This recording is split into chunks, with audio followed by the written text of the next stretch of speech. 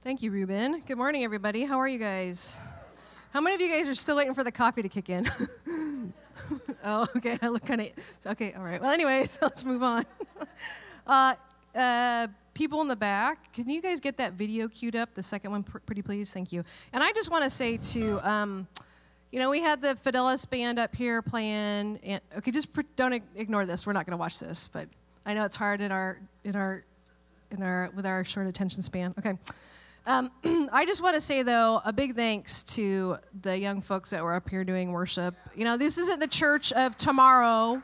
This is a church of today, and they love Jesus. That's awesome. I also want to say thank you to the crew in the back, Larry McGarity, Crystal and Tiffany, Mike Noyes, who just stuck down, and my husband, Josh. It takes an army to run the church on Sunday mornings, and so I'm just thankful to be able to do kingdom work with these people. They're great. All right. Okay. So your bulletin said get angry, and I'm sure you're like, what? That's not very godly. Well, we're going to dig into that. I think as Christians, we kind of, we don't know what to make of anger. And we're going to dig into that today a little bit more. A lot of times in church we think, maybe workplace, we expect to have tension and aggravation and stepping on each other's toes, right? But we come to church maybe and we're like, church is blissful, man. People are walking on clouds. We're all playing our harps and we're all praying for each other and having Bible studies and all this great stuff, right? And let's go ahead and read Acts, because I think Acts kind of helps to paint this picture that isn't wrong, because it actually happened, and this is what we should aspire to as Christ followers, because we have the indwelling of the Holy Spirit in us. But let's go ahead and read Acts 2, and I'll just read it. You guys follow along. Pastor Larry pointed out, he's like, what version are you reading? I don't have the NIV. I have been led astray. I thought I always had the NIV. Oops. But this is actually, it's the Holman Bible, which is a different variation. It's not the NIV. So if your Bible says something different, just hang with me. Hang with me. All right, let's read Acts 2, 41 through 47. And just for a little background, this is after Pentecost, right? So the Holy Spirit is just like, boom, hit the church, and the church is on fire for Jesus, okay? And so that's just kind of context. And everybody's coming together, and they're all united in one spirit and one purpose. All right, let's read this. So Acts 2, starting with chapter 41, or verse 41. So those who accepted his message were baptized, and that day about 3,000 people were added to them. And they devoted themselves to the apostles' teaching, to fellowship, to breaking of bread, and to prayers. Then fear came over everyone, and many wonders, and this was not a bad fear, this was like an awe of the Holy Spirit. Then fear came over everyone, and many wonders and signs were performed through the apostles. Now all the believers were together and had everything in common. So they sold their possessions and property and distributed the proceeds to all as anyone had need. And every day they devoted themselves to meeting together in the temple complex and broke bread from house to house. They ate their food with gladness and simplicity of heart, praising God and having favor with all the people. And every day the Lord added to them those who were being saved. Okay, so this is, I think, if we're going to say this is what church should be, this gets at the very top, right? This is like, wow, this is what church should be like. But I think a lot of times in reality, church is not like that. Church might kind of be more like this video. Can we get the video?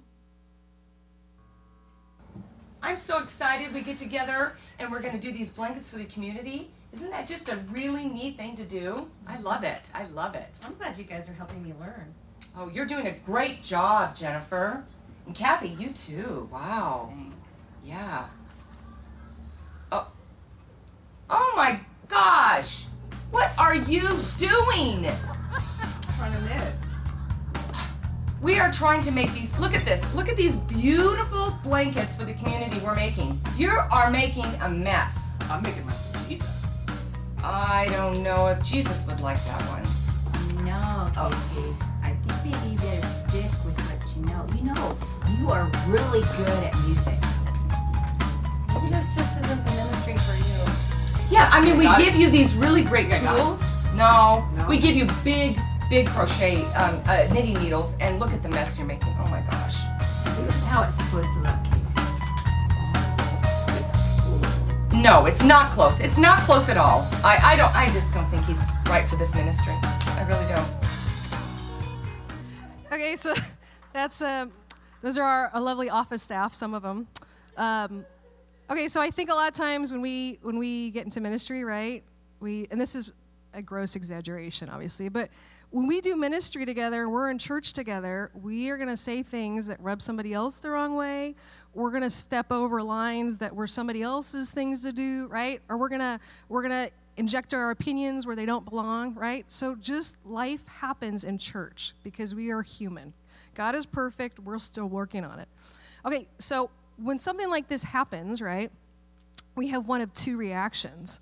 And Casey, we didn't show it here, but, Casey, who is great. And Kate, doesn't he know how to knit? Did you say? I think. And it took us forever, by the way, to get all that off of him. It was all tangled. It took like 10 minutes to get him untangled. But we have one of two reactions, right? We stuff our anger, and we're like, I'm not angry. I'm fine. It happened at church. I shouldn't be upset, right? Because we all love Jesus. So I'm going to pack this down. I'm not really angry.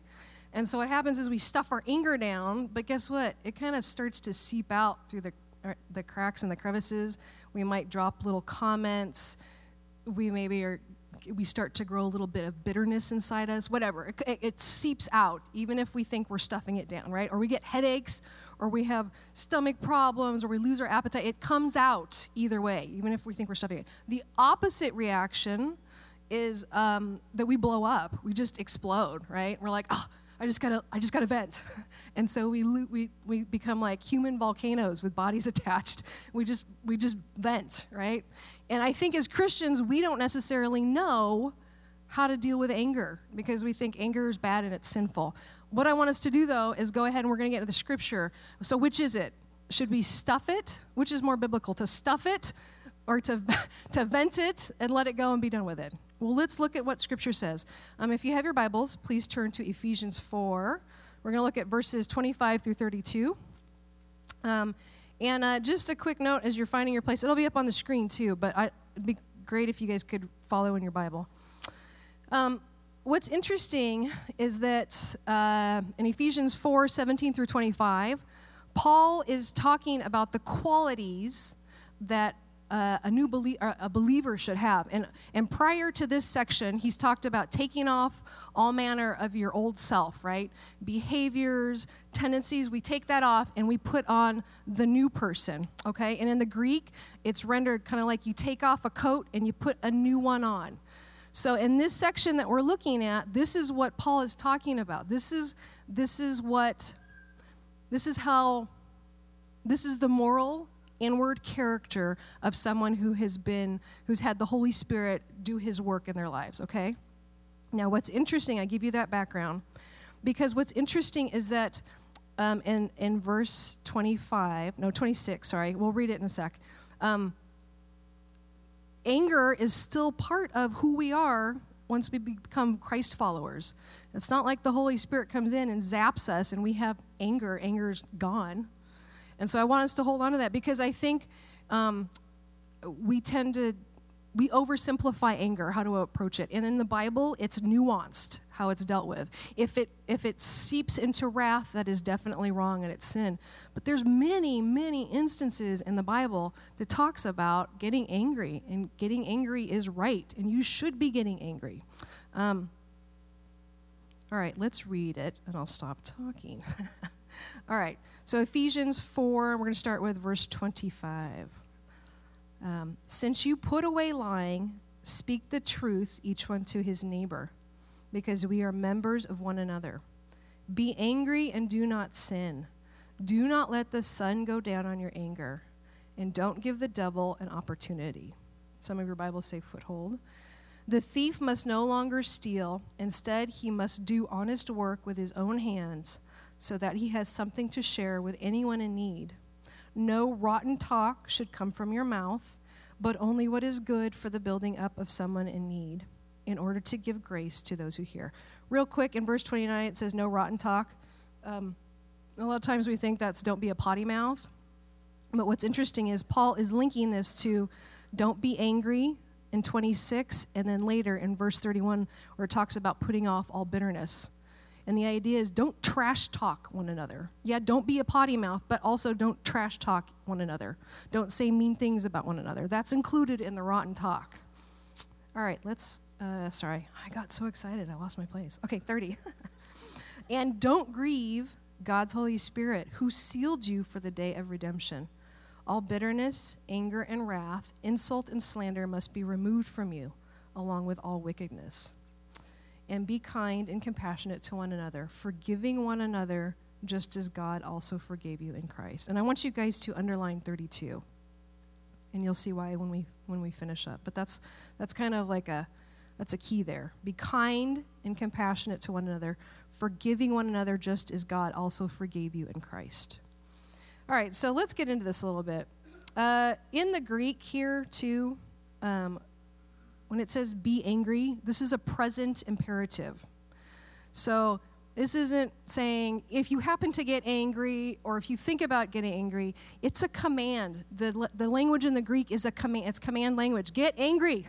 Maybe you guys are like, what? This is so cool. But I have a blank check just to lose it. No. The idea here is that God, it's a valid human emotion that God allows in our lives. And quite often, our anger is tied and linked with that which we love, right? So, so tree of trust here. I'm just being very vulnerable with you guys. When Sophia was little, I had her in gymboree class. And it was supervised playtime, meaning that you as a parent kept an eye on your kid, right? So of course there was this group of moms that wasn't keeping an eye on their kids. So what did that mean? I mean, I had to keep an eye on their kids because one of the little boys was bullying Sophia, and he was making her cry. And so I let it happen twice because I wanted to see how she would respond.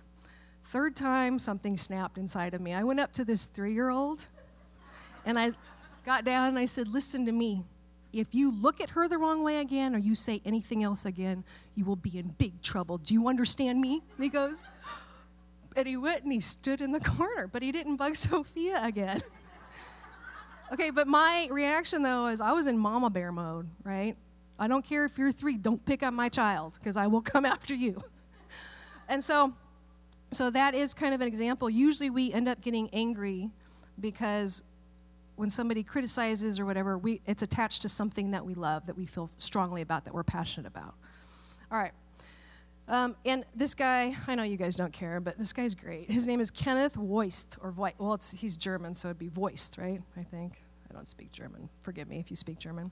But he talks about this, about the right place of anger in our lives. He says, when guided by reason, anger is a right affection, as the scripture permits it, and not only permits it, but on fit occasion demands it.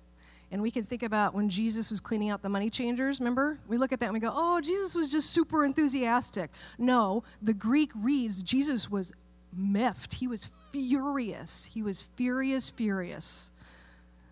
And so I just want to say, and there are other examples, we'd be here all day, but there are other examples in the Bible where anger is justified. It's merited. You know, God hates sin. God despises sin. He calls us to despise sin and sinful acts. Not people, but sinful acts and sin. He's like, hate it. Hate it because I hate it and I'm a holy God. And you are a holy people, so you have to hate sin too. So there are instances when it's permissible and warranted to be angry, all right? Okay, let's move on. But here's the catch, because the Bible's like this, right?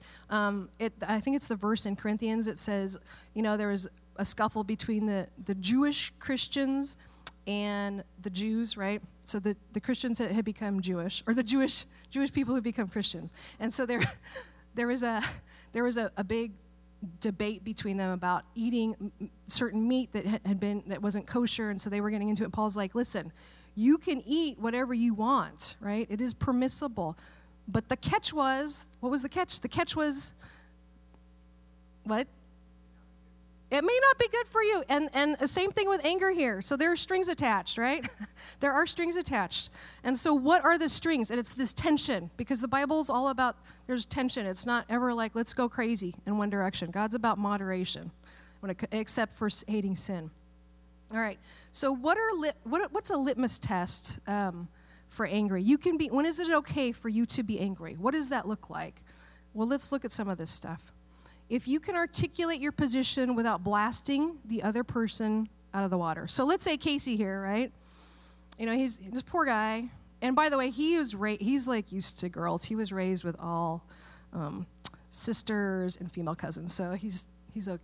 But let's say, though, these ladies were blasting him, right? Here's this guy, tries this new ministry, right? And he gets criticized, right? So he could have chosen to react out of one of two ways. He could have blown his stack, or he could have been like, look, let's talk about this. You know, I'm trying a new ministry, and you're not being very supportive, right? But if he had blasted them out of the water and said, you guys are stupid, I'm going to stab you with your knitting needles, like that would not have been good. That was losing control. Matthew 18:15 talks about this. If your brother offends you, go and tell him his fault alone.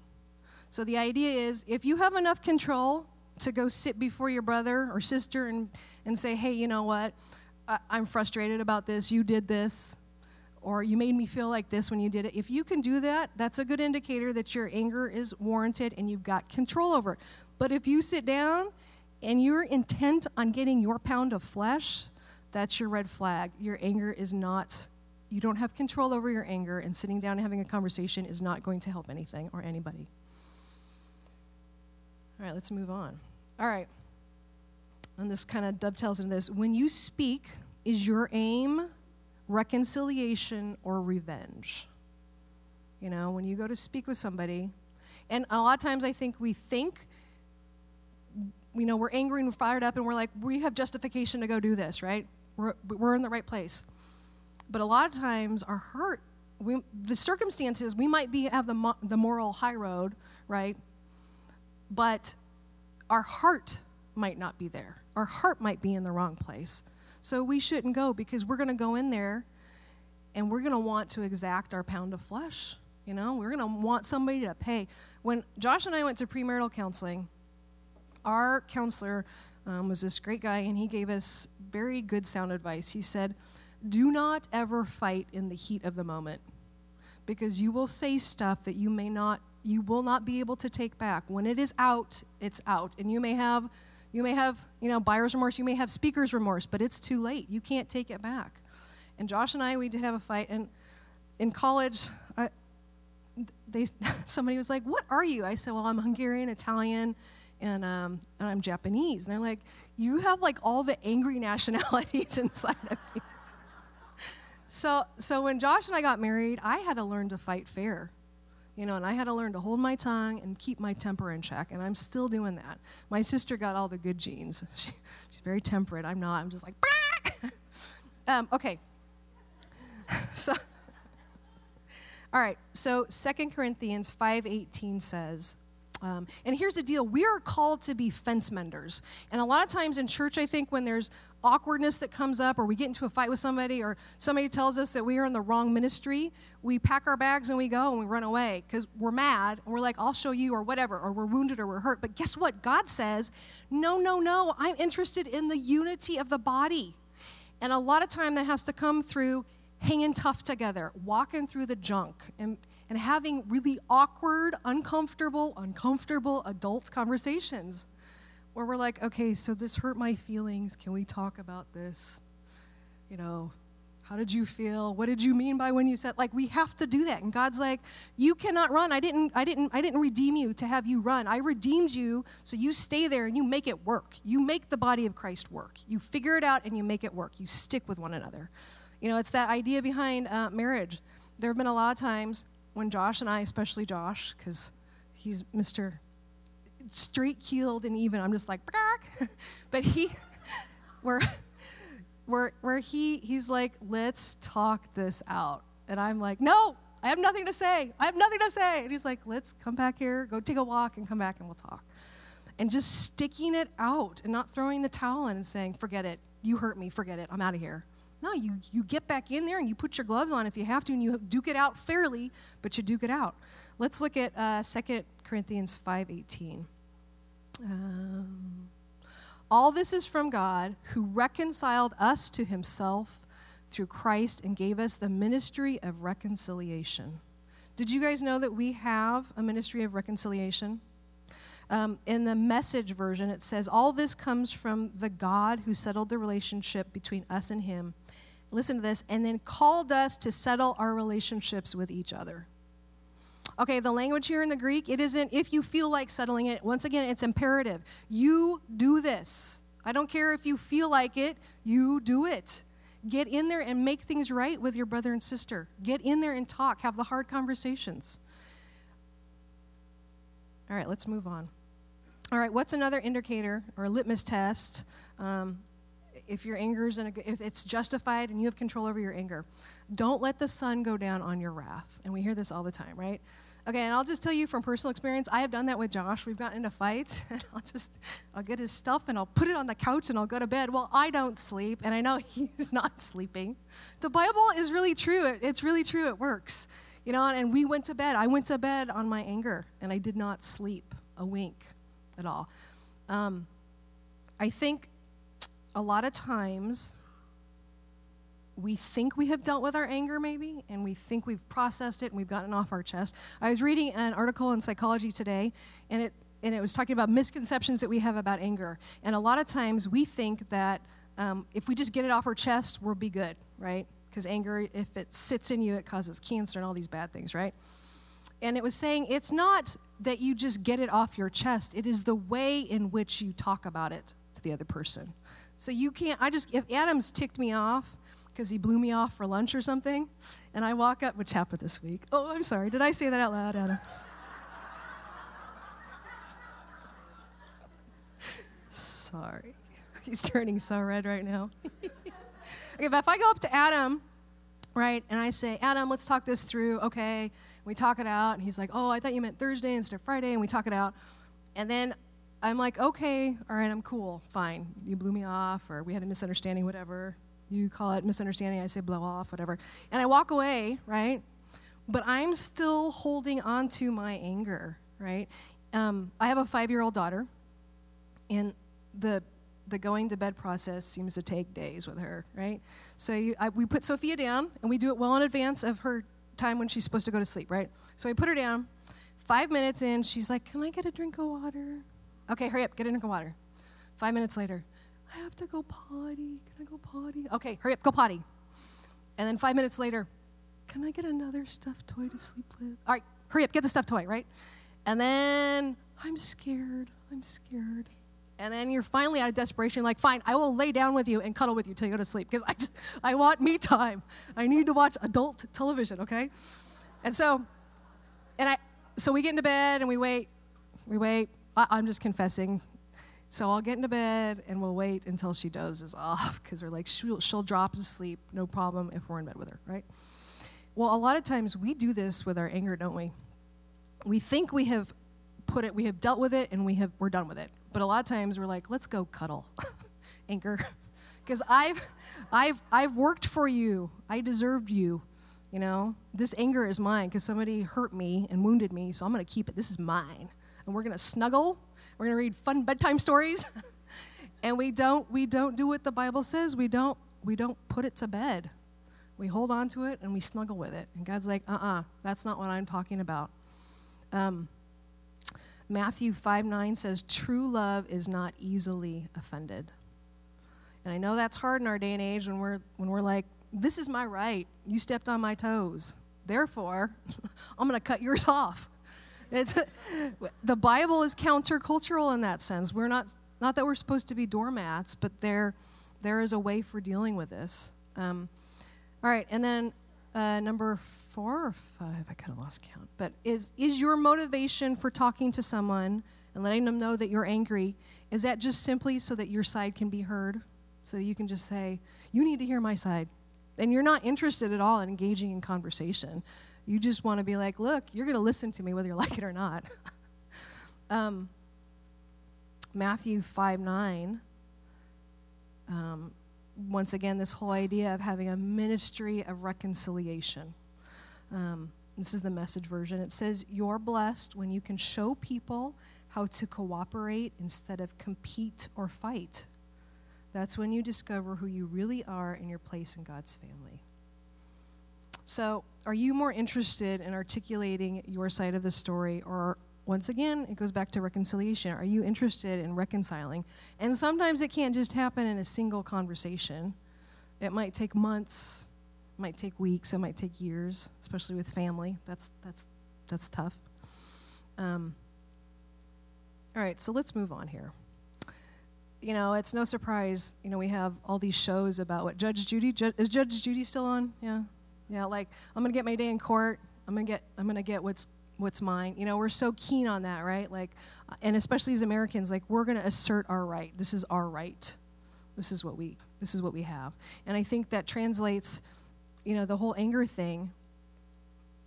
It's like, I've worked for this anger. This anger is mine. You hurt me. You wounded me. This is my anger. This is my prize. This is my trophy. I'm going to wear it like a badge. And we get so caught up in that, and maybe you're like, Meko, you know what, though? I have been so wounded by church people. Church people have been the worst. I go to a bar, and they're great. I come to church, and they treat me like, trash. They've wounded me so deeply, and it's true. A lot of times, a lot of atrocious occurrences have happened inside the church. And I'm not saying, oh, well, move on. I am saying I am sorry about that, and that breaks the heart of Christ, because that's not the kind of church that he died for. He died for a church that said, let's lock arms and let's work through this together. All right, and then I'm sorry if you've had a horrible experience and somebody has wounded you inside the church. That's not what church is supposed to be about. We have friends that go to the church, and when our two daughters were playing together when they were younger, they had some issues. And I was super nervous about going to the mom and saying, okay, so this is what's happening when our daughters play together. It's not good and it's not healthy. And I was so nervous because I'm like, oh, I love them. She's like a sister to me.